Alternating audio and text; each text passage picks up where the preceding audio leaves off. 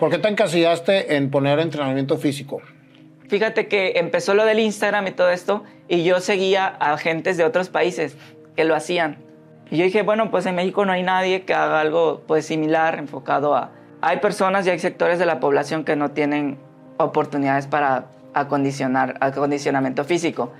Si tú te vas a un gimnasio, no encuentras yo creo que un porcentaje 1% mayor de 40, 50 años en cuanto a personas con sobrepeso, obesidad o alguna patología. No les gusta ir porque son juzgadas. Entonces, yo empecé con esa espinita, dije, bueno, voy a empezar a compartir videos. ¿Cuál fue el primer video que se te hizo viral? El primer video, baja la pancita, y eran 4 ejercicios súper simples. Realmente te lo digo, nadie me pelaba. Así como que ahí estaban mis videos como con, no sé, 30 likes, ¿no? Entonces yo decía, pues no, pues voy a seguir. Le diste a un nicho de mercado que nadie pela. Sí. Miguel, y yo creo que esa ha sido la clave de tu éxito.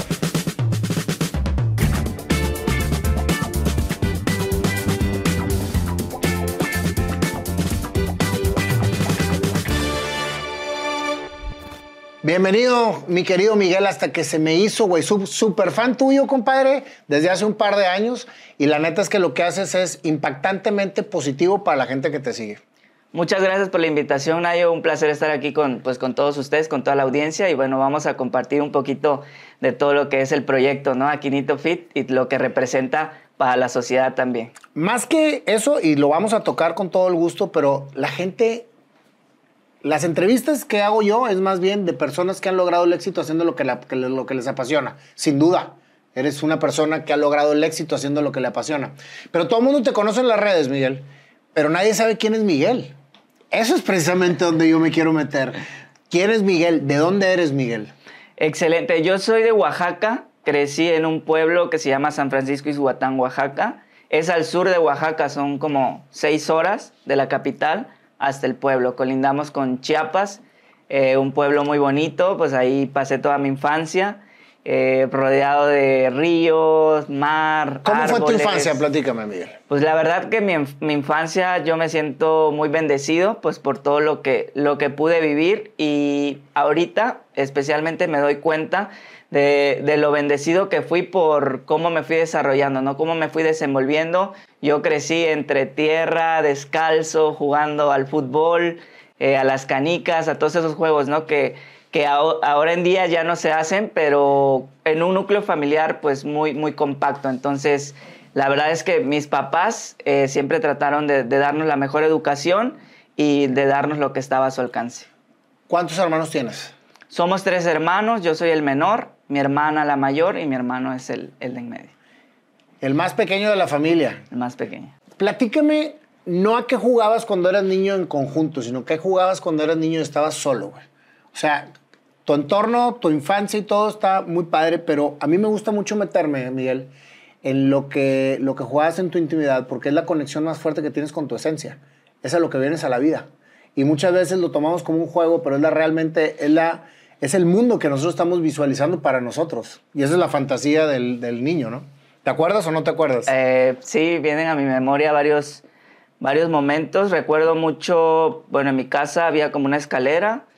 Estaba como que media construida porque arriba no había nada más que puro techo. Y me gustaba mucho como que jugar con muñequitos. Tenía como soldaditos y como que los formaba, los aventaba desde arriba y los volvía a formar todos. Como que esa parte los volvía a formar todos. También me gustaba mucho dibujar. Me gustaba dibujar, era como que toda esa parte creativa, creo que la traigo desde pequeño. Y algo muy importante, que soy súper organizado y como que muy perfeccionista desde niño. Desde niño era así de que todos los juguetes muy formados, carritos, siempre tenía varios carritos y una pelota de fútbol que siempre recuerdo, que también pasaba momentos también ahí pateando la pared, ahí por ratitos. Fíjate, aunque no lo creas, güey, vamos a conectar ese jueguito de los soldados que ahorita me llamó mucho la atención con lo que estás haciendo ahorita. ¿Cómo evolucionó tu infancia? ¿Fuiste a la primaria? ¿Hasta qué edad estuviste en tu lugar natal? Yo crecí en San Francisco Ixhuatán, Oaxaca. Me quedé ahí hasta los 11 años. Estudié solamente la primaria y de ahí me fui a otra población como a 3 horas de mi casa, Lagunas, Oaxaca. Ahí llego para estudiar y para jugar fútbol. Entonces yo salgo de mi casa a los 11 años. Entonces imagínate. Solo. O sea, me fui solo. Mi hermano estaba allá, pero los dos vivíamos solo. Mi mamá como que rentaba un cuarto, vivíamos en un cuarto, los dos, pero pues no estaban mis papás. ¿Y qué edad tenía tu hermano mayor? 13. Entonces, o sea, estaba de 13, yo de 11. Y desde la secundaria ya, o sea, ya no regresé a mi pueblo ni a mi casa hasta ahorita, entonces... ¿Y cómo sentías tú de niño que tu mamá te haya mandado a otro lugar a estudiar? La verdad es que como mis hermanos salieron primero... Era ya lo natural. Era como lo natural, pero mi papá y mi mamá sí me preguntaron como que, ¿estás seguro que te quieres ir? Como que ellos también, pues era el último, entonces como que estaba esa parte de que ya se iban a quedar solos, entonces dije, no, pues me voy. Entonces me fui y resulta que a los 6 meses mi hermano se va. Y me quedo solo. A los 12 años, güey. Sí, 11, ¿no? Tenía 11 todavía. ¿Solo? Solo, ajá, solo. O sea, solo en un cuarto y estaba ingresando a la secundaria. Y recuerdo que mi mamá me dijo, ya te inscribí aquí a la secundaria porque mi mamá es profesora de secundaria en el pueblo, era en ese entonces. Entonces me dijo, ya te inscribí, ¿te quieres regresar o te vas a quedar? Entonces esa creo que fue una decisión que marcó por completo pues mi camino, ¿no? Entonces yo decido quedarme solo y no me arrepiento porque la verdad es lo que me ha llevado también a ser una persona muy autosuficiente, independiente y que pues tengo responsabilidades desde pequeño que pues imagínate, yo tenía que pues, lavar mi ropa, tenía que organizarme para ir a comer, o sea, todas las cosas que tenía que hacer desde los 12 años. ¿Qué te motivaba a hacerlo? ¿Qué te motivó a quedarte? ¿Qué me motivó a quedarme? Pues la verdad que siempre soñé como que en grande, ¿no? Entonces siempre quería superarme, siempre he tenido esa parte de la perspectiva muy clara de hacia dónde voy. Tenía claro que era algo hacia el deporte, pero la parte creativa del deporte, parte también de la actividad física y sobre todo de un estilo de vida, porque es curioso, pero de pequeño, pues tú sabes, ¿no? Somos personas humildes, que venimos pues desde abajo, y te mentiría si te digo, ¿sabes qué? Yo crecí con unos hábitos saludables, envidiables y todo esto, pero pues no fue así, sino que en el camino se fue como quedando toda la situación. Sí, porque digo, al momento de que tú vives prácticamente solo a tus 11 años, lo que te forjaron de los 0 a los 11 es lo que te hace fuerte, güey, para poder seguir adelante tú solo. La organización que tienes y todo no salió por la nada, sino salió por lo que pudiste absorber de la educación de tus padres, ¿no? Y el vivir solo te lo fortaleció. Exactamente. La verdad es que mis papás siempre eran muy cuidadosos, pues, con todo lo que ponían a nuestro alcance. Siempre teníamos como que reglas en la casa, siempre habían.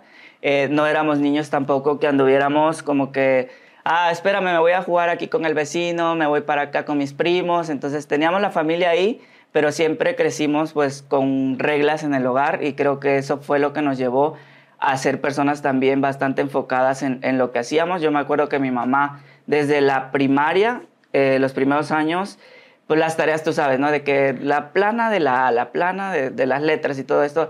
Mi mamá tan solo veía un error y nos arrancaba la hoja y órale, otra vez, y otra vez, y otra vez. Y se lo agradezco, la verdad, porque ahora en día me doy cuenta que pues fue esto, como dices tú, esas cosas las que nos formaron, ¿no? Como, o sea, mi hermana, mi hermano y yo, todos, de hecho, si ves nuestras letras, son así muy bien estiladas. Muy bien estiladas. Entonces, todas esas pequeñas cosas que mis papás, mi mamá también sobre todo es de carácter fuerte, entonces sí pienso que nos educó bastante bien. ¿Y tu papá? ¿Qué hacía? Mi papá era la parte un poco más divertida, entre el estira y afloja, pero sí también siempre, cuando había que ser duro, lo era. Entonces, él fue por ahí el que nos indujo más a la parte del deporte. Entonces, mi mamá trataba con nosotros más lo escolar y todo esto, y mi papá era lo deportivo, ¿no? Él irnos en las tardes a jugar fútbol, él tenía equipos para que nosotros, pues, jugáramos, ¿no? Desde pequeños. Yo me acuerdo que desde niño, pues, jugaba a fútbol. El motivo por el que tu mamá los manda a los tres a estudiar era porque había mucho más desarrollo fuera del lugar de su nacimiento. Esto es algo curioso, porque la primera que se va es mi hermana. Se va por una escuela muy buena que había ahí en Lagunas, que es Cruz Azul Lagunas.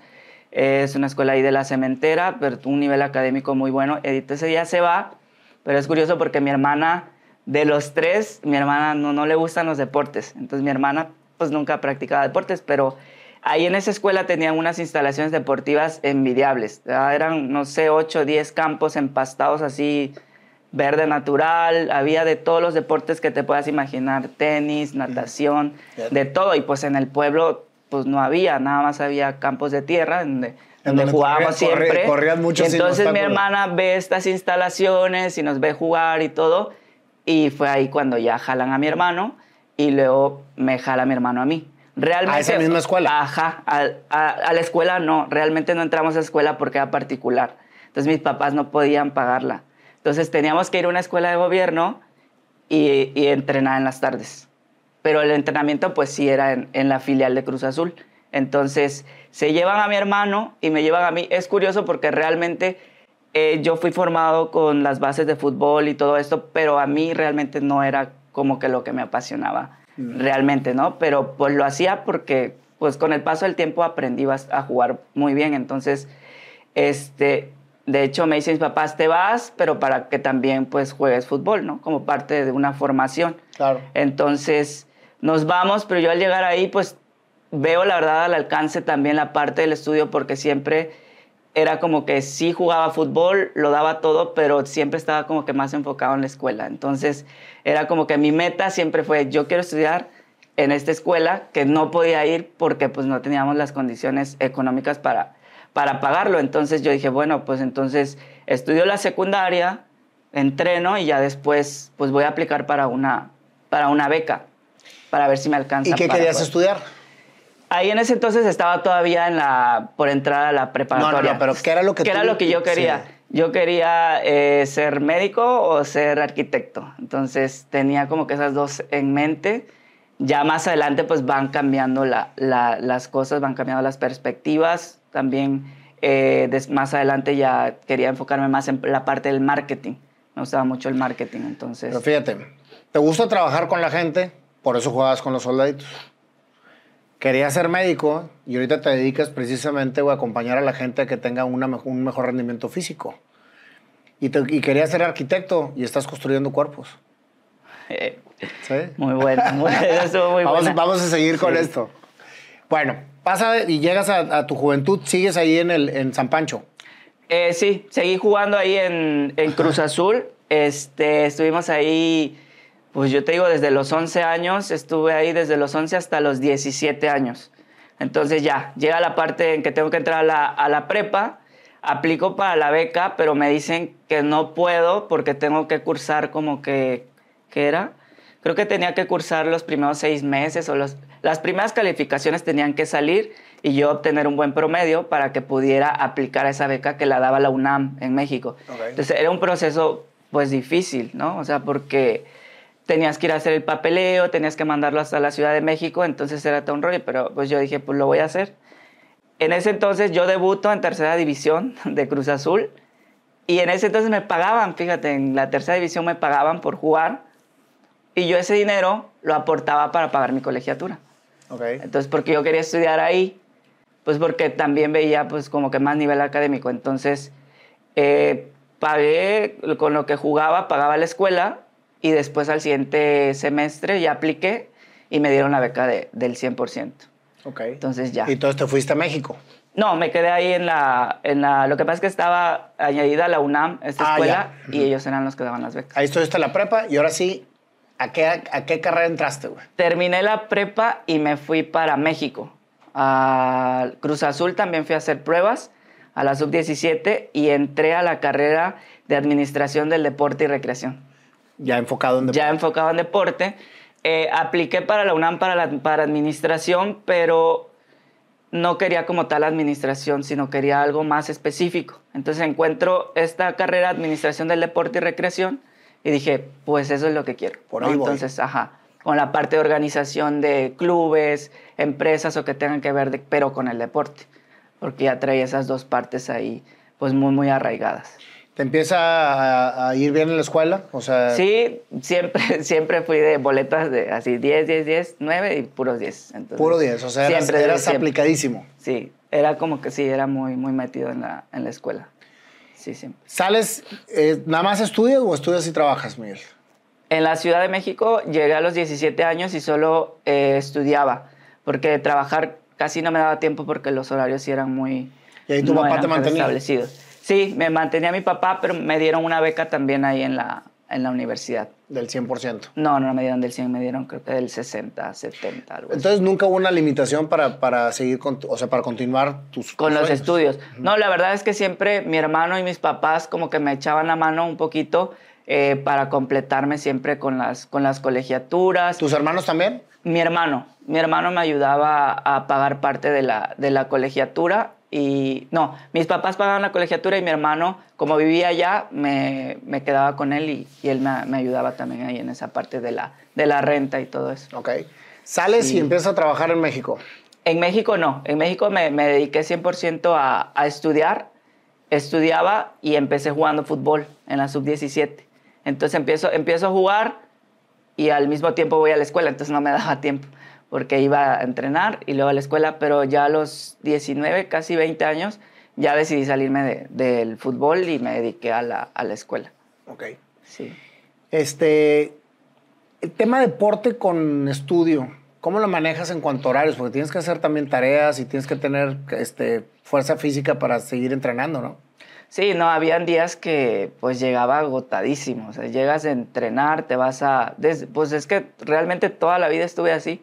Si me pongo a pensar, toda la vida alternaba entre deporte, escuela.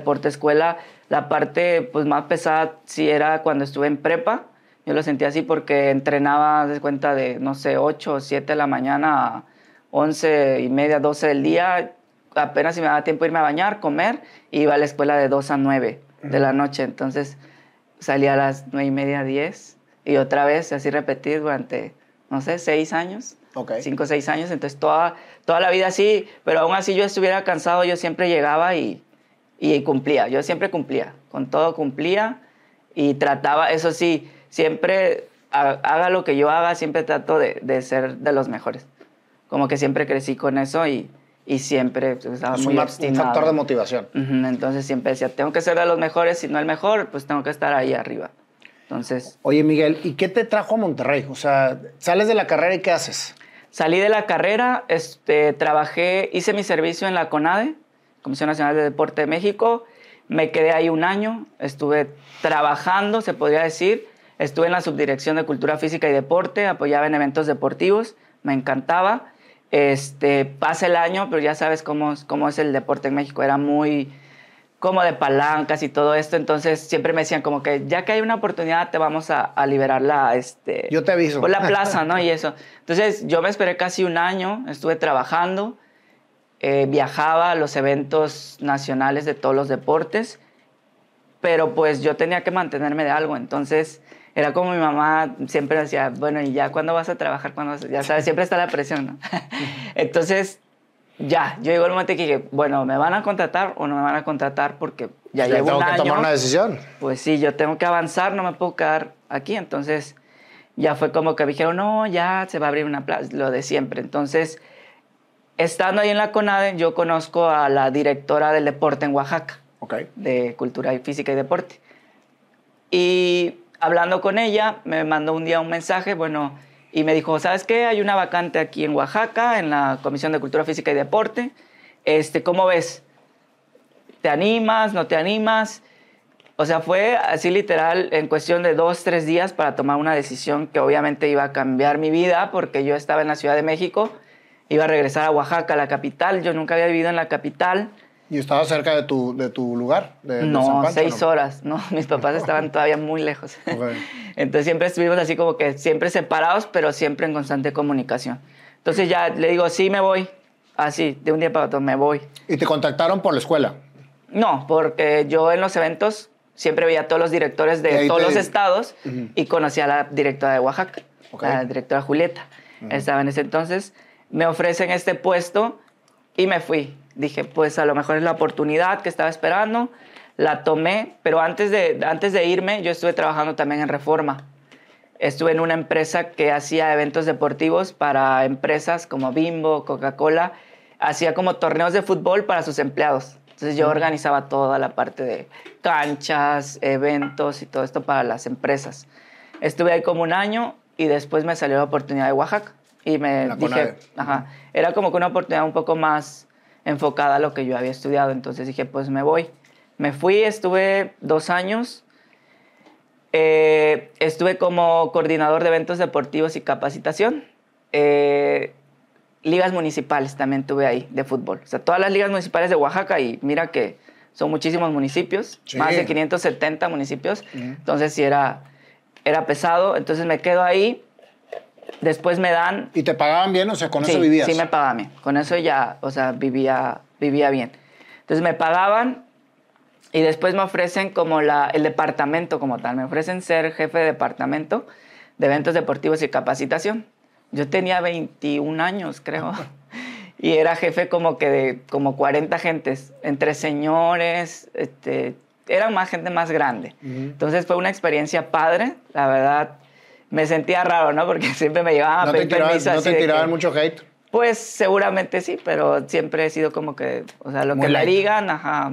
No soy de discusiones, no soy de pleitos, no soy de nada. Entonces, estuve ahí 2 años, termina el periodo de la directora, iba a haber cambio de dirección. Y de ahí me ofrecen 6 años más con la nueva dirección, en el mismo puesto. Pero ya fue donde dije, es momento de que si quiero algo más, lo tengo que hacer ahora, ¿no? Porque estaba joven, ya tenía bastante experiencia, por así decirlo, en cuanto a deportes. Y fue cuando yo empiezo a buscar una maestría especializada. Sobre todo quería aprender mucho acerca hacia el alto rendimiento, hacia esta parte, no tanto la administrativa, porque lo administrativo, contable, todo eso ya te lo manejaba muy bien.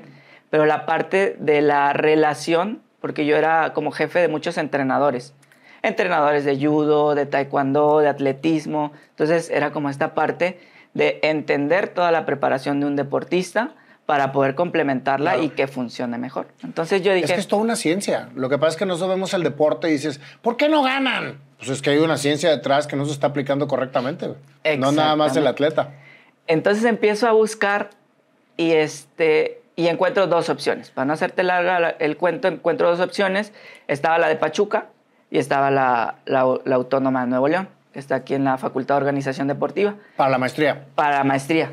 Entonces dije, pues voy a aplicar a la maestría en la Facultad de Organización Deportiva y si no me quedo, voy a ver cómo le hago para ingresar a Pachuca, porque ahí la verdad sí estaba bastante cara la mensualidad y todavía no era como que así podía pagar. Ajá. Entonces era privada. Y ya vine a hacer mi examen aquí a la facultad. Venía muy nervioso, la verdad, porque antes de hacerlo decían que era como un 60-70% de inglés el examen. O sea, ya especializado en deportes, pero en inglés y el 30% creo en español. Sí te sé el inglés, o sea, la parte de la gramática y todo eso, pero ya la parte de hablar y de todo esto, pues sí se me complicaba un poco. Entonces venía con ese nervio, ¿no? De que, híjole, a ver si quedo, si no quedo. Entonces vine a presentar el examen, esperé los resultados y me quedé.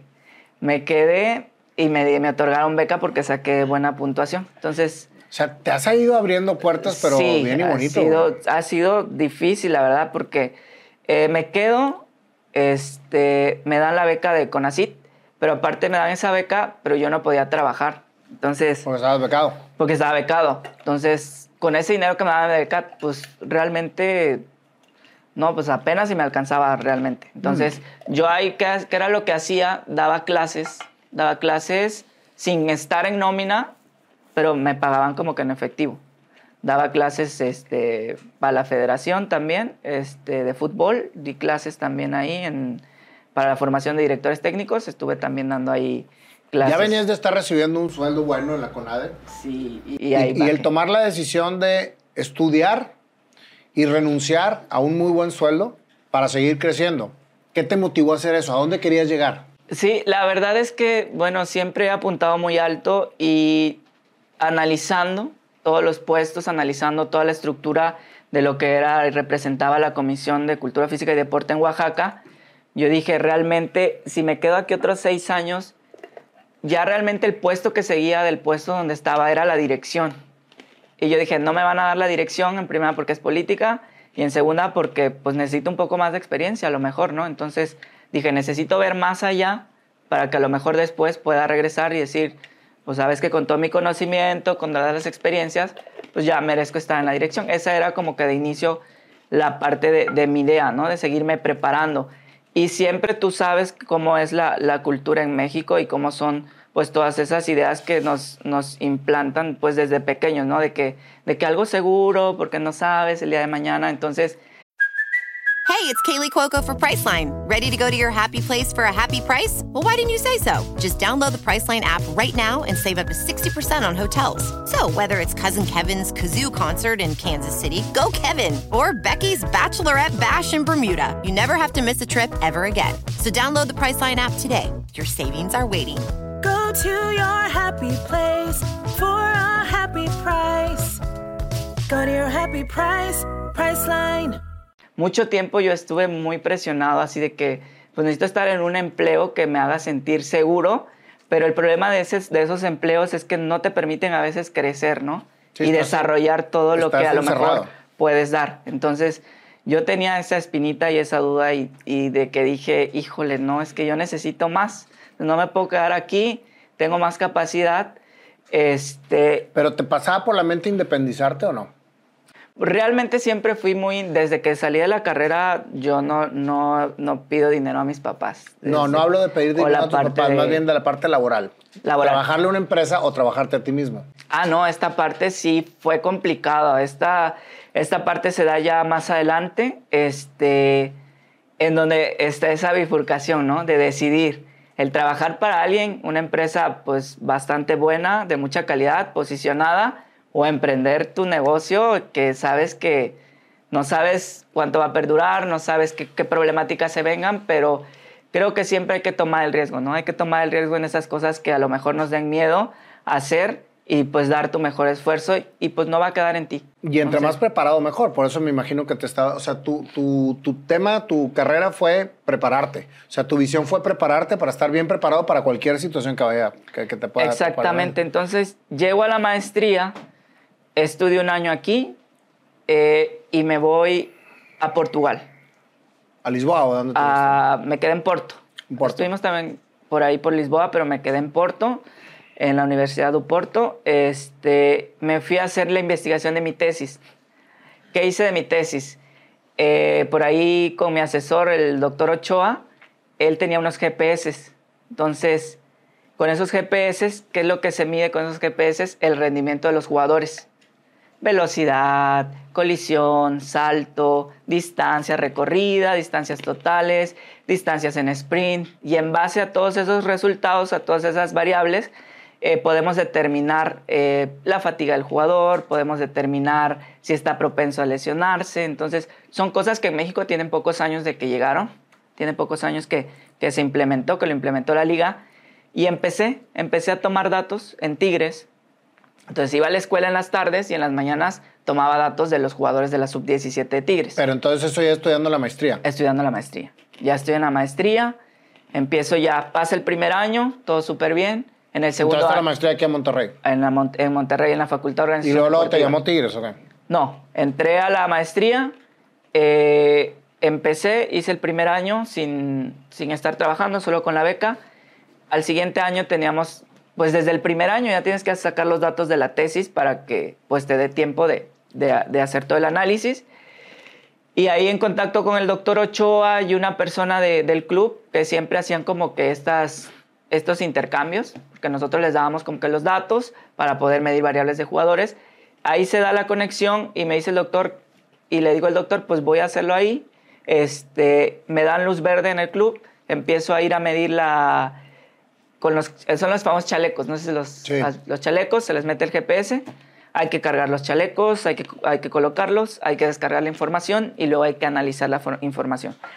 Eso fue lo que fuiste a hacer a Portugal, lo que fuiste a entender. A Portugal, ya me fui a analizar todos los datos que recabé desde un año de análisis de variables que... ¿Y tú entraste a Trillos como parte de tu tesis? Sí, como parte de mi tesis. Iba nada más de practicante, estaba con la sub-17, hice todo un análisis, les hice un análisis ahí de rendimiento por jugador, por posición, y me voy a Portugal, empiezo ya a hacer el análisis del deporte. La verdad, todavía nos llevan una ventaja impresionante en cuanto a tecnología deportiva, entonces aprendí muchísimas cosas allá, analizo todos mis datos, tenía asesores muy buenos ahí en la universidad, regreso, pues ya con mi tesis finalizada, con las variables y todo esto, le presento al club pues todo el trabajo que hice con el equipo, los datos, las variables, cómo se podía determinar.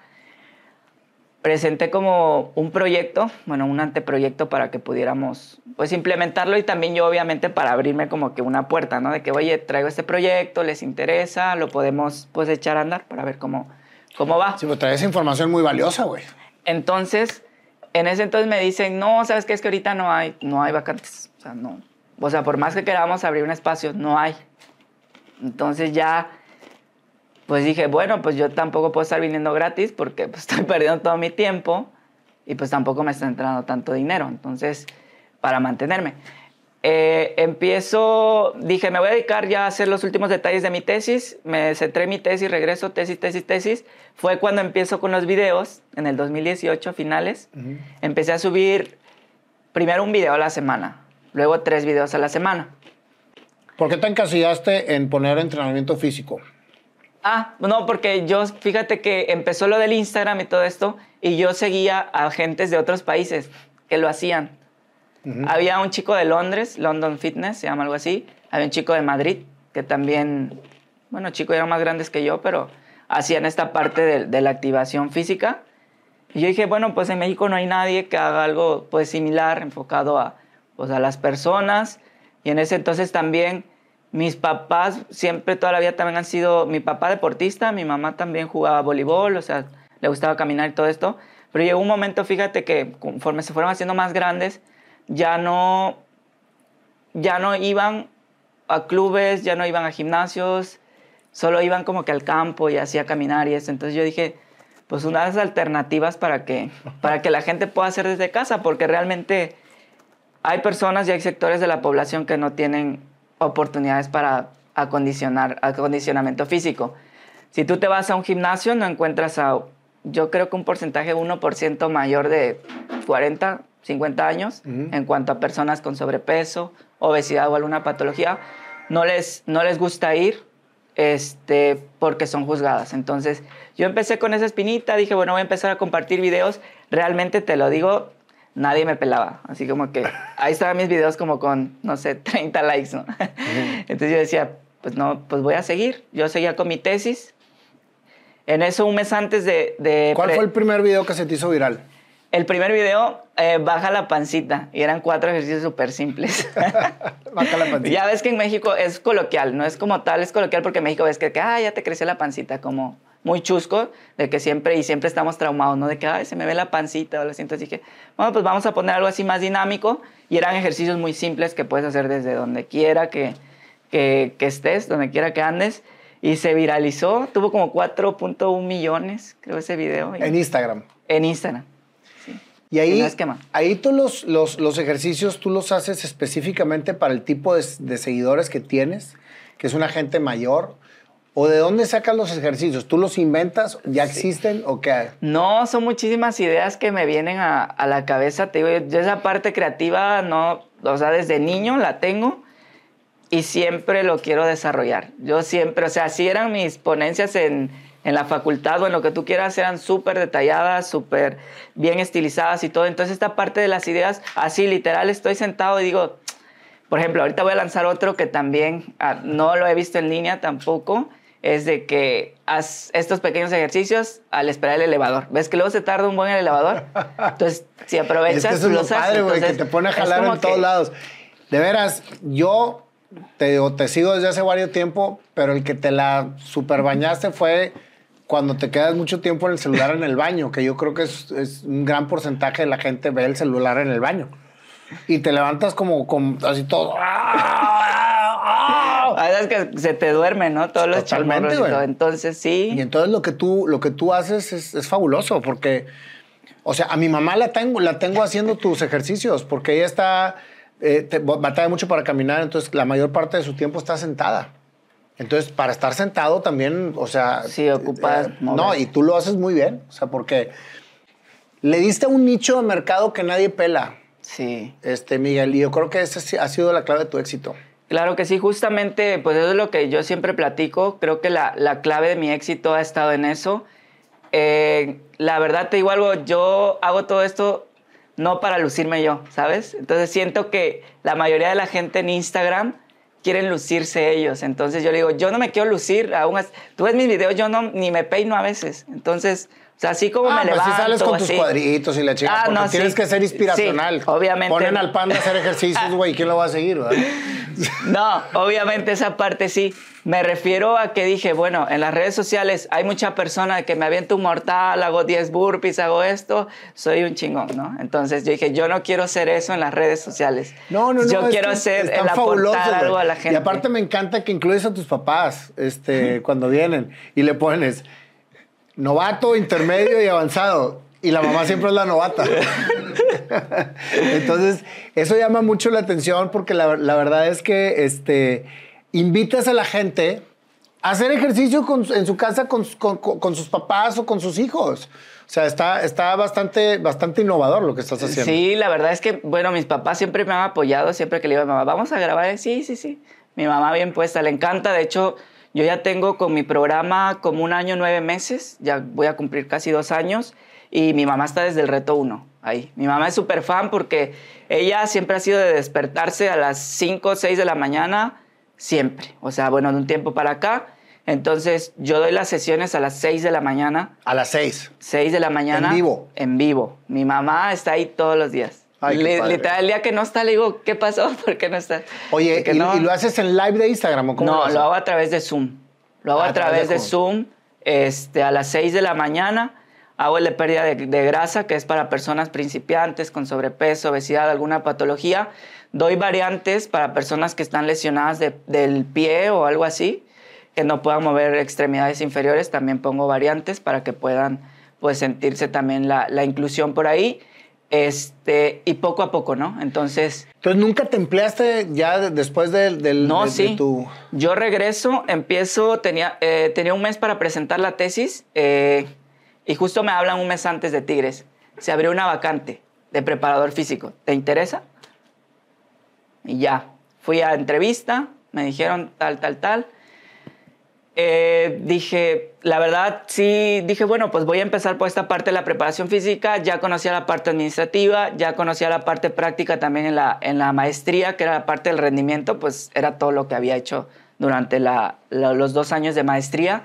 Entonces, acepto el trabajo. La verdad, te voy a ser sincero. Mucha gente que dice, no, de que tu hermano te metió a Tigres, porque siempre no falta la gente que te dice, tu hermano te metió a Tigres, tu hermano te mantiene. ¿Y tu hermano es jugador o qué? Mi hermano es jugador de Tigres, entonces siempre es como que, te metió tu hermano. Entonces, realmente lo que la gente no sabe o que no ve detrás, pues es toda mi trayectoria y la parte que inclusive me querían negar el puesto en Tigres por ser hermano de un jugador. No Era como que... No, es que es hermano de Javier, que es hermano de un jugador y no, como que no querían por la parte, no sé, si por la parte de las relaciones laboral con empresa, no sé, pero no me querían como que dar el puesto. Al final ahí ya en pláticas con todo esto que yo fui a hacer, pues tenía 1 año y medio yendo a hacer como prácticas y servicio social y al final me dan el empleo, empiezo a trabajar ahí, estuve 1 año.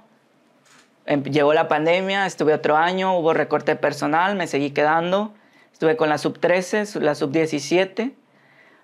Y de ahí, ya venía este año de la pandemia, me quedé dando también con Tigres en línea todo. Daba con Tigres en línea todo y daba mi proyecto también en línea. ¿Ya habías empezado tú con tu proyecto? Ya empecé. Después de como 1 año y medio de estar en Tigres, yo empiezo con este proyecto. ¿El proyecto cómo nace? pues nace por las necesidades que te digo de mis papás, que yo sentía que estaban muy excluidos realmente de todo. No les gustaba ir a los gimnasios. Mi mamá a veces iba a clases de aeróbics o algo así, pero tampoco se sentía tan cómoda. Entonces dije, pues voy a lanzar algo en línea y también yo poder tenerlos pues cerca, ¿no? A la distancia, pero cerca. Entonces lanzo el proyecto. Inicialmente yo quería lanzar una aplicación móvil, pero sí requería una inversión pues un poquito elevada. Entonces yo dije, pues realmente no tengo todo el capital para pagar la aplicación, estaba algo cara. Y ya de ahí nace la idea de que, bueno, vamos a lanzarlo como un programa en línea, lo hago desde casa, pues tengo casi todo, y vemos cómo funciona y ya después vemos lo de la aplicación. Empiezo, y en mi primer reto yo dije, híjole, ¿y si no se me inscribe nadie? ¿Qué voy a hacer? Entonces siempre está como que ese miedo, ¿no? Entonces comienzo el primer programa. ¿Cómo estructuraste el programa? Eso sí. Porque pues, no le sabías. Sí, esa era la incógnita, porque yo veía programas en línea, pero decía, ¿cómo lo hacen? O sea, ¿cómo lo hacen? Porque realmente yo no tenía idea de qué hacer. Entonces dije, pues bueno, a ver, me voy a enfocar, me senté. Tiene que tener 3 pilares el programa, porque pues son los fundamentales: la alimentación, la parte deportiva y la parte psicológica. ¿Por qué la psicológica? Pues muy importante, porque si mentalmente no estás fuerte, obviamente no vas a responder físicamente, ¿no? No, y no vas a dejar de comer, güey. No vas a dejar de comer. Entonces, fue así como digo, tengo que tener esos 3 pilares, y empecé en ese entonces, dije, pero tengo que buscar pues a alguien, porque yo nutrición, no soy un experto en nutrición, sé que debo de comer, sé recomendar consejos, tips, pero no algo especializado. Entonces, me ayuda una amiga a buscar a una nutrióloga, que era también de la maestría de alto rendimiento, pero enfocada en nutrición, y se une conmigo. Y le digo, bueno, ¿sabes qué? Vamos a armar el proyecto. Bueno, ya armé el proyecto, necesito que me hagas un programa para tal. Este es nuestro mercado, nuestra segmentación y todo esto. Lancé como encuestas, obviamente, para hacer un análisis de mercado antes de sacar el reto. ¿Y el psicólogo? El psicólogo ingresa hasta la segunda edición. Pero fíjate qué importante es reconocer que no eres bueno para todo. Exactamente. Y rodearte de buenos para todo para poder hacer un equipo eficiente y hacer un taller que realmente dé resultado. Porque ¿qué sucede? Se te pueden escribir a lo mejor 50 personas o 20 personas. Y si no les da resultado, y te van a decir no da resultado. Y entonces ahí es donde empieza a bajar precisamente el rating de lo que estás haciendo. Exactamente, eso es lo más importante, la credibilidad y sobre todo el profesionalismo. Porque yo siento que hay mucha gente que quiere ser exitosa a cuesta del mínimo esfuerzo. Entonces, eso creo que no se puede. Entonces, si tú no das una calidad en tus servicios, si tú no das un valor agregado, difícilmente vas a captar un cliente. Entonces, por eso yo creo que es bien importante lo que hiciste. Partir en un proyecto desde los 3 pilares es un análisis de lo que verdaderamente necesita tu clientela, güey. Exactamente. No Entonces, nada más decir, me voy a meter a hacer un programa físico y se acabó. Y sobre todo dar el seguimiento. Creo que la parte del acercamiento cliente conmigo directa, porque yo no tengo gente que les conteste a mis clientes, aún así sean muchos, yo les contesto. Entonces, tú contestas directo. Ajá, sí, todos los de mis programas yo les contesto directo, mando audios, mando de todo. ¿Los de tu programa nada más? ¿O sí, todos de los mi que te escriben? No, de la página de mi Instagram me ayudan con algunos porque ahí sí no me doy abasto. Pero en los programas yo estoy directamente con ellos en los grupos y los atiendo pues directamente. Y por ejemplo, ¿qué haría la diferencia de contratarte a ti y no contratar a un preparador físico de gimnasio? Dependiendo para qué. Primero, pues son las evaluaciones, ¿no? Yo siempre tengo muy claro que tenemos que evaluar antes de comenzar cuáles son los factores que te traen con nosotros también, ¿sí? Cómo vienes, has realizado actividad física, tenemos por ahí un cuestionario previo también para ver realmente, ¿no? Porque tú me puedes decir, vengo de 3 años de inactividad. Entonces, eso es lo que pasa en la mayoría de los programas. Que tú entras, ¿no? Nayo, yo compré un programa tal y tal, pero me lesionaron en el primer mes. Entonces, ¿por qué me lesionaron? Pues porque no hubo esta parte progresiva del programa. Lo que yo hago en mis programas, ahí estoy spoileando todo, es una semana de adaptación del cuerpo al entrenamiento, porque tengo el porcentaje de personas de principiantes es muy elevado en el programa y voy dando el seguimiento es de esa manera, progresiva, para no lesionar. Me ha llegado mucha gente de diferentes programas, no voy a decir nombres, lesionadas, de rodillas sobre todo. Totalmente, güey. Porque les ponen a saltar. Tú no puedes poner a una persona con sobrepeso en su primer entrenamiento a saltar. No lo puedes poner a hacer movimientos. Un desplante no lo puedes poner a hacer en su primera sesión porque primero hay que ver la biomecánica del movimiento, hay que dar una introducción a toda esta parte. Entonces sí es súper importante. Yo te digo, me contratarían a mí porque simplemente porque soy un profesional y porque cuido de verdad cada detalle de mi programa. Eso ¿sí? es bien bueno. Cada detalle. Tú metes muchísimo contenido gratis y das muchos tips gratis, cosa que nadie hace. O sea, todos te ponen un dibujito y métete para que compres, ¿va? En tu caso, todos los días estás subiendo contenido para el alcance de todas las personas. ¿Es parte de tu estrategia? Sí, es parte de mi estrategia y parte también de que pueda llegar a más personas. ¿Por qué? Esto porque me llegan muchísimas personas. Por ejemplo, yo empecé a hacer videos también, no sé si vieron, de sillas de ruedas, porque siento que, o sea, no hay ejercicios para las personas a su alcance. Entonces, hay muchas personas desmotivadas por diferentes situaciones. Se acercan a mí, de verdad, yo he orientado, inclusive a veces regalo inscripciones a programas. Siempre, cada reto, yo regalo inscripciones a ciertas personas en Instagram que se acercan a mí. Sabes que no tengo los medios, la verdad, para tomar el programa, porque no está a mi alcance. Y evalúo situaciones y ofrezco como becas. Inclusive dentro del programa hay personas de Estados Unidos que donan programas para personas también que no tengan recursos. Entonces, es una comunidad muy bonita, es una comunidad muy arraigada, donde realmente el estandarte que llevamos ahí pues es el de generar bienestar, ¿no? Generar un estilo de vida que podamos compartir con más personas. ¿Y regularmente qué porcentaje de las personas siguen con los retos? Sí, tenemos un porcentaje como de un 60% más o menos ahí de personas que llevan desde el primer reto hasta ahorita.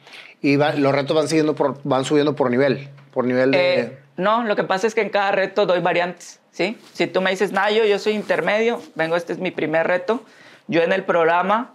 Si vamos a hacer un jumping jack, yo te pongo nivel principiante, nivel intermedio y nivel avanzado. Entonces ahí voy dando las indicaciones y tú dices, bueno, voy a comenzar con el intermedio o el principiante y luego me paso al avanzado. Ok. Entonces no hay excusas. Inclusive hago la variante en silla también para personas que tienen pues menos movilidad y que comienzan desde cero, para que no se desanimen también y no digan, la primera clase me reventé. Oye, ¿y todos los días subes cuántos videos? Todos los días en Instagram subo 2 videos y subiendo contenido diario, o sea, diario mínimo un video, llevo casi 3 años. ¿Qué es eso? Y no son videos grabados, así que diga, hoy voy a grabar 10 videos y los voy a ir. No, yo diario grabo, o sea, diario. Y diario se me viene una idea o busco una idea que digo, esto va a impactar, esto va a ayudar, y son situaciones diarias. Ir al baño, si estoy lavando, porque luego uno lava y te empieza a doler la espalda. Sí. Y pues ya tienes que dar una pausita, te mueves tantito, estiras la espalda. Entonces digo, todas estas situaciones que están en la vida diaria hay que aplicarlas. Es que eso es lo que me encanta del programa de Miguel, que le das el tino a cada una de las situaciones. En donde dices, no, pues mira, tan fácil que es. Y yo siempre estoy haciendo esto. O sea, por ejemplo... Sí, es buenísimo esta parte de aquí, sí. Porque no sabes lo que te libera la ciática y la cadera. Y yo regularmente, todo esto, Miguel, lo traigo hecho garras. Toda la parte de la cadera la traigo hecho garras. Me imagino que es parte de la tensión. Y toda esta parte de aquí. Entonces, me ha servido mucho, güey, todo lo que dices. O sea, todo lo que haces. Sí, inclusive te digo, se acercan muchísimas personas. De hecho, ahorita ya tengo... como 10 videos en mente que ya tengo para la semana. No, y ahorita yo creo que con el ejercicio que vamos a hacer con el panda te va a salir otro más. Ahorita le vamos a poner para el tipo de ahorita lo vamos a poner a activar. ¿Qué viene para Miguel? ¿Qué viene para mí? La verdad, fíjate que viendo la perspectiva por aquí de todo el proyecto, yo la verdad no quiero abandonar esta parte en línea, porque esta parte en línea me hace llegar a lugares que ni te imaginas. En este programa que estamos actualmente, se inscribió una persona de Estocolmo. Tenemos personas de Rusia. Tenemos personas de España. Tenemos de toda América Latina. ¿Cuánta gente tienes por programa, más o menos? Aproximadamente entre los 2 programas, entre 350 y 500 personas al mes. Y se van sumando y la parte es esa, ¿no? De que siempre, o sea, tengo personas que ya tienen más de un año y han bajado hasta, de verdad, si te digo, ni me lo crees, 38, 40 kilos. ¿Y cuánto es? ¿1 hora dura el programa? 1 hora diario, de lunes a sábado, y sábado 6 a.m. también, ¿eh? De lunes a sábado. Yo no me desvelo de lunes a sábado. O sea, Oye, de lunes a viernes. Y tú te conectas al Zoom y se conectan las 500 personas ahí. Realmente no se conectan todas porque hay gente que trabaja en esos horarios, pero queda la grabación 48 horas. Al que se suscribió. Al que se suscribió. Entonces ya le llega, acabamos la clase, envío el link y lo pueden hacer. Qué interesante. Entonces, o sea, redescubriste, o más bien te acoplaste a un sistema que no existe. ¿Cuántos preparadores físicos tienen el éxito que tienes tú, güey? O sea, hay muchos muy buenos que no han sabido moverle para hacer lo que estás haciendo. Sí, y es que realmente cuando vas en esta parte del crecimiento llega un momento en el que de verdad no te das abasto. Fue esta situación de que yo tuve que decidir entre mi trabajo seguro en Tigres y entre mi proyecto. ¿Cuándo pasa eso? Fue diciembre apenas del año pasado. En donde dijiste, ya no. Dije, ya no más. Estaba yo súper nervioso porque era muy difícil, porque también todo el camino que recorrí para llegar a Tigres, para lograr todo eso, y veo este camino también que logré, pero en perspectiva tuve que decidir, tuve que poner en la balanza muchas cosas.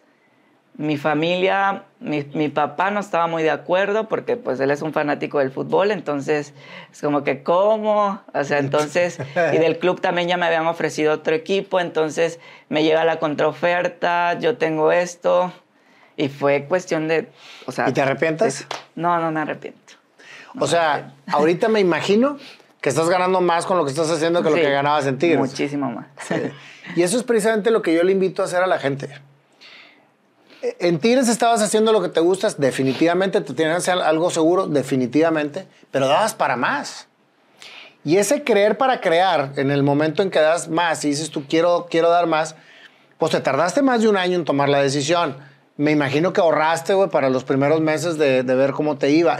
Hágalo correctamente para poder realmente dar ese paso, ¿no? Sí, siempre, de mis 3 hermanos, siempre he sido el que ahorro mucho. O sea, me gusta ahorrar, me gusta siempre prevenir situaciones. Y sí, fue un año muy difícil. Los últimos 6 meses, la verdad, sí, fue pesadísimo para mí porque yo viajaba con el equipo de jueves a domingo. Yo tenía que dar clases pues todos los días, más todos los viajes. Realmente los viajes eran los que me causaban estragos, ¿no? Estragos sobre todo porque al final yo dije, tengo que renunciar a algo porque ya no estoy llevando una calidad de vida. Era mucha la presión, era muy poco el tiempo que yo tenía libre. Muy poco, me refiero a literal apenas para dormir. Sí. Y fue cuando digo, ya, es momento de tomar la decisión y voy a tomar la decisión por mí. Voy a tomar la decisión por lo que yo quiero, porque pues como dices tú, las 2 cosas me apasionan, las 2 cosas me gustan, por las 2 cosas trabajé mucho y pues tenía que tomar la decisión. Y la decisión se llama la que más me deje, porque la pasión ahí estaba, las dos hacen lo que te gusta. Sí. Miguel, ¿y tienes pareja o has andado con alguien o alguien amoroso en tu vida? Tuve pareja, pero ahorita no, realmente estoy soltero, estoy tranquilo. Te lo pregunto porque llevas una vida muy agitada, llevas una vida muy comprometida con el tiempo de tu trabajo. ¿Cómo manejas las 2 cosas, güey? Sí, realmente, o sea, es lo que te digo, por ahí la parte social también, pues es tema, ¿no? Porque yo no me puedo desvelar de lunes a sábado ni de chiste, porque hay sus excepciones, ¿no? De que tú digas de que ya es un compromiso que tenía, pues voy, ¿no? Pero realmente para tener una pareja, pues sí requeriría más tiempo, ¿no? Invertir un poquito más de tiempo ahí y realmente, pues ahorita no estoy como que buscando nada, si va a llegar, pues que llegue, pero todo tranquilo. Pero fíjate que al tener esa claridad, te sientes tranquilo con que lo que te vayan a mandar es lo que realmente vale, ¿no? Y si eres claro al momento de platicarlo con quien sea, pues estás bien, porque dices tú, pues yo te dije que te metías. Sí, realmente pues yo siempre soy súper cumplido con mi trabajo, pues es mi prioridad y más que un trabajo yo lo veo como una pasión, me divierto, me gusta muchísimo aportar y eso sí, todo el tiempo estar también en constante aprendizaje, ¿no? Me encanta tomar cursos, me encanta prepararme, me encanta, sí, descubrir muchas cosas. Entonces, yo estoy en esa parte. Ahorita la pregunta que me hacías de qué sigue para Miguel Aquino, voy a seguir con mis programas en línea, pero más adelante quiero poner algo en Monterrey. Todavía no sé el lugar, pero quiero poner algo donde puedan llegar personas de todos los municipios, ¿no? Algo muy, muy céntrico. ¿Qué va a ser? No voy a poner un gimnasio porque no quiero el gimnasio clásico, ¿no? Lleno de máquinas, lleno de aparatos. Entonces, yo busco otra perspectiva del movimiento, del ejercicio físico. Busco como tal una tipo clínica integral donde podamos tener una nutrióloga, una psicóloga, fisioterapeuta y que podamos dar clases para personas también, adultos mayores, personas con sobrepeso, personas con obesidad o alguna patología, ¿no? Que podamos apoyar y que se sientan en un espacio seguro sobre todo eso, ¿no? Que no se sientan como que mal vistos, que no se sientan juzgados, ¿no? Que sea como que un entorno pues muy sano y de la mano obviamente de profesionales de la salud también. Sí, es que creo yo, desde mi punto de vista como atleta que he sido durante más de 40 años de mi vida, que una de las partes más importantes es el calentamiento y el estiramiento. Y yo creo que el 90% de los atletas no lo hacen correctamente, güey. No, sí, no lo hacen. Y así es cuando te cobra la factura tremendamente el cuerpo a la edad que ya tengo yo, ¿sí? Panda es un poco más grande, sí, pero como quiera, te empieza a pegarle, te empieza a cobrar la factura, definitivamente. Sí, realmente por eso hay que tener una buena estructura del entrenamiento. Entonces, eso es lo que hacemos en los programas. Hay una estructura como tal y lo hacemos de manera divertida, ¿no? De manera que el cuerpo, llegue, cuando ya vayas a la parte principal del entrenamiento, pues ya llegue pues bien calientito, ¿no? Para poder hacer los movimientos correctamente, para prevenir lesiones, y en la parte final del entrenamiento también ponemos parte de enfriamiento, estiramos, hacemos un poquito de yoga, hacemos un poquito de meditación y es el cierre del programa. Y la verdad que hemos recibido comentarios muy buenos, personas que se han acercado y me han nombrado como un salvavidas, ¿no? Hay personas con mucha depresión, personas con problemas de ansiedad, con problemas que tú dices, oye, pues realmente se sentían solos, ¿no? Realmente no encontraban esa parte, esa salida de poderse apoyar, poderse agarrar de algo para poder salir adelante. Entonces, yo soy muy humano, de verdad, todas las situaciones muy particulares en mi Instagram y en cualquier red, yo las resuelvo personalmente. Te felicito, Miguel. Y por último, ¿por qué así? Yo sé que es Ben, pero ya se hizo súper famoso, güey. Así porque es invitar a la acción, para que ándele, levántese, para que te levantes y empieces a hacerlo. Creo que no hay mejor manera de hacerlo que de señalar, ¿no? También por ahí traigo unas ideas para personas que lo hacen con señas. Quiero aprender también para hacer algunos videos así. Ah, qué padre. Para poder Es que me encanta o sea, cómo incluyes a todo tipo de personas, güey. Y eso es precisamente lo que creo que te da el éxito, definitivamente. Pues, Miguel, vamos a terminar esta entrevista que me encantó. Te agradezco muchísimo. Con la ya tradicional canción. Te vamos a hacer una canción. Ok. Una canción completamente improvisada. Aquí con el Panda, ¿sí? ¡Pásale, mi Panda! ¡Pásale! Y ahí te va.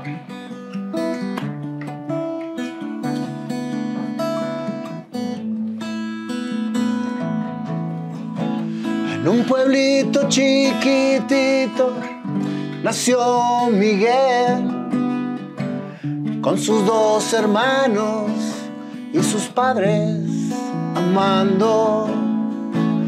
Una historia sin igual, visualizando hacer algo grande sin saber a dónde ir. En los juegos tú soñabas uniformar, acomodar soldados y tirar, volverlos a formar para organizar avisar, sin querer estabas viviendo hacia dónde vas. Soñaba ser arquitecto, doctor. Emocionado estabas estudiando tú. Y aunque no lo creas, el dolor de tu mamá, de mandarte lejos para que fueras a crecer y a seguir el plan de tus hermanos. A los 11 años te fuiste a vivir, tú solo para poder descubrir. Con tu hermano grande estabas tú ahí, pero al poco tiempo te quedaste solo, pero soñando que eso valdría la pena, porque iba surgiendo tu camino. Después seguiste buscando colarte, haciendo cosas diferentes. Te metiste a estudiar preparatoria, la carrera que te hizo enfocar. El deporte, el estudio, la organización te empezó a dar esa dirección. Al Tigres fuiste a dar, preparando, analizando para tu maestría terminar. Muchos datos, mucha estadística de rendimiento, tocando puertas. Tigres te dijo, vente otra vez para acá. Una vacante se abrió, dijiste bueno ahí voy, y no sabías hacia dónde te iba eso a llevar. El tiempo pasó, la pandemia llegó y los videos empezaste a subir. Quítate la pancita, te pegó, viral se volvió, Aquinito Fit nació, incluyendo gente de todo tipo, flaquitos, gorditos, todos son bienvenidos. Actividad, flexibilidad, así creciste y ahora aquí estás, llegando a todo el mundo con tus planes, con tus ejercicios.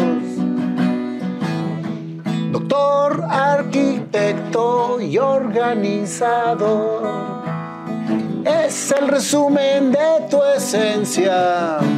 Qué hermoso que la encontraste.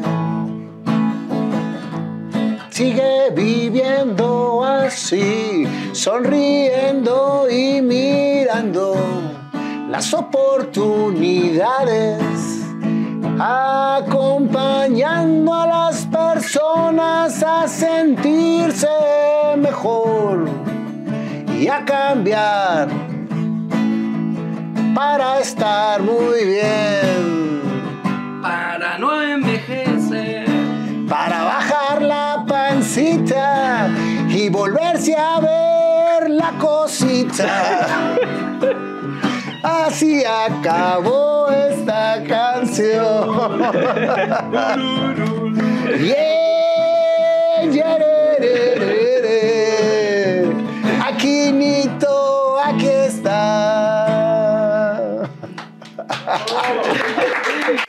Muchísimas gracias, mi querido Miguel, por esta hermosa historia, por tan emotiva historia, por tan buena vibra, cabrón. Y sigue haciendo lo que haces con tanto amor. Sí. Muchas gracias, Nayo, por la invitación. La pasé increíble. Ya casi me haces llorar, estuve así.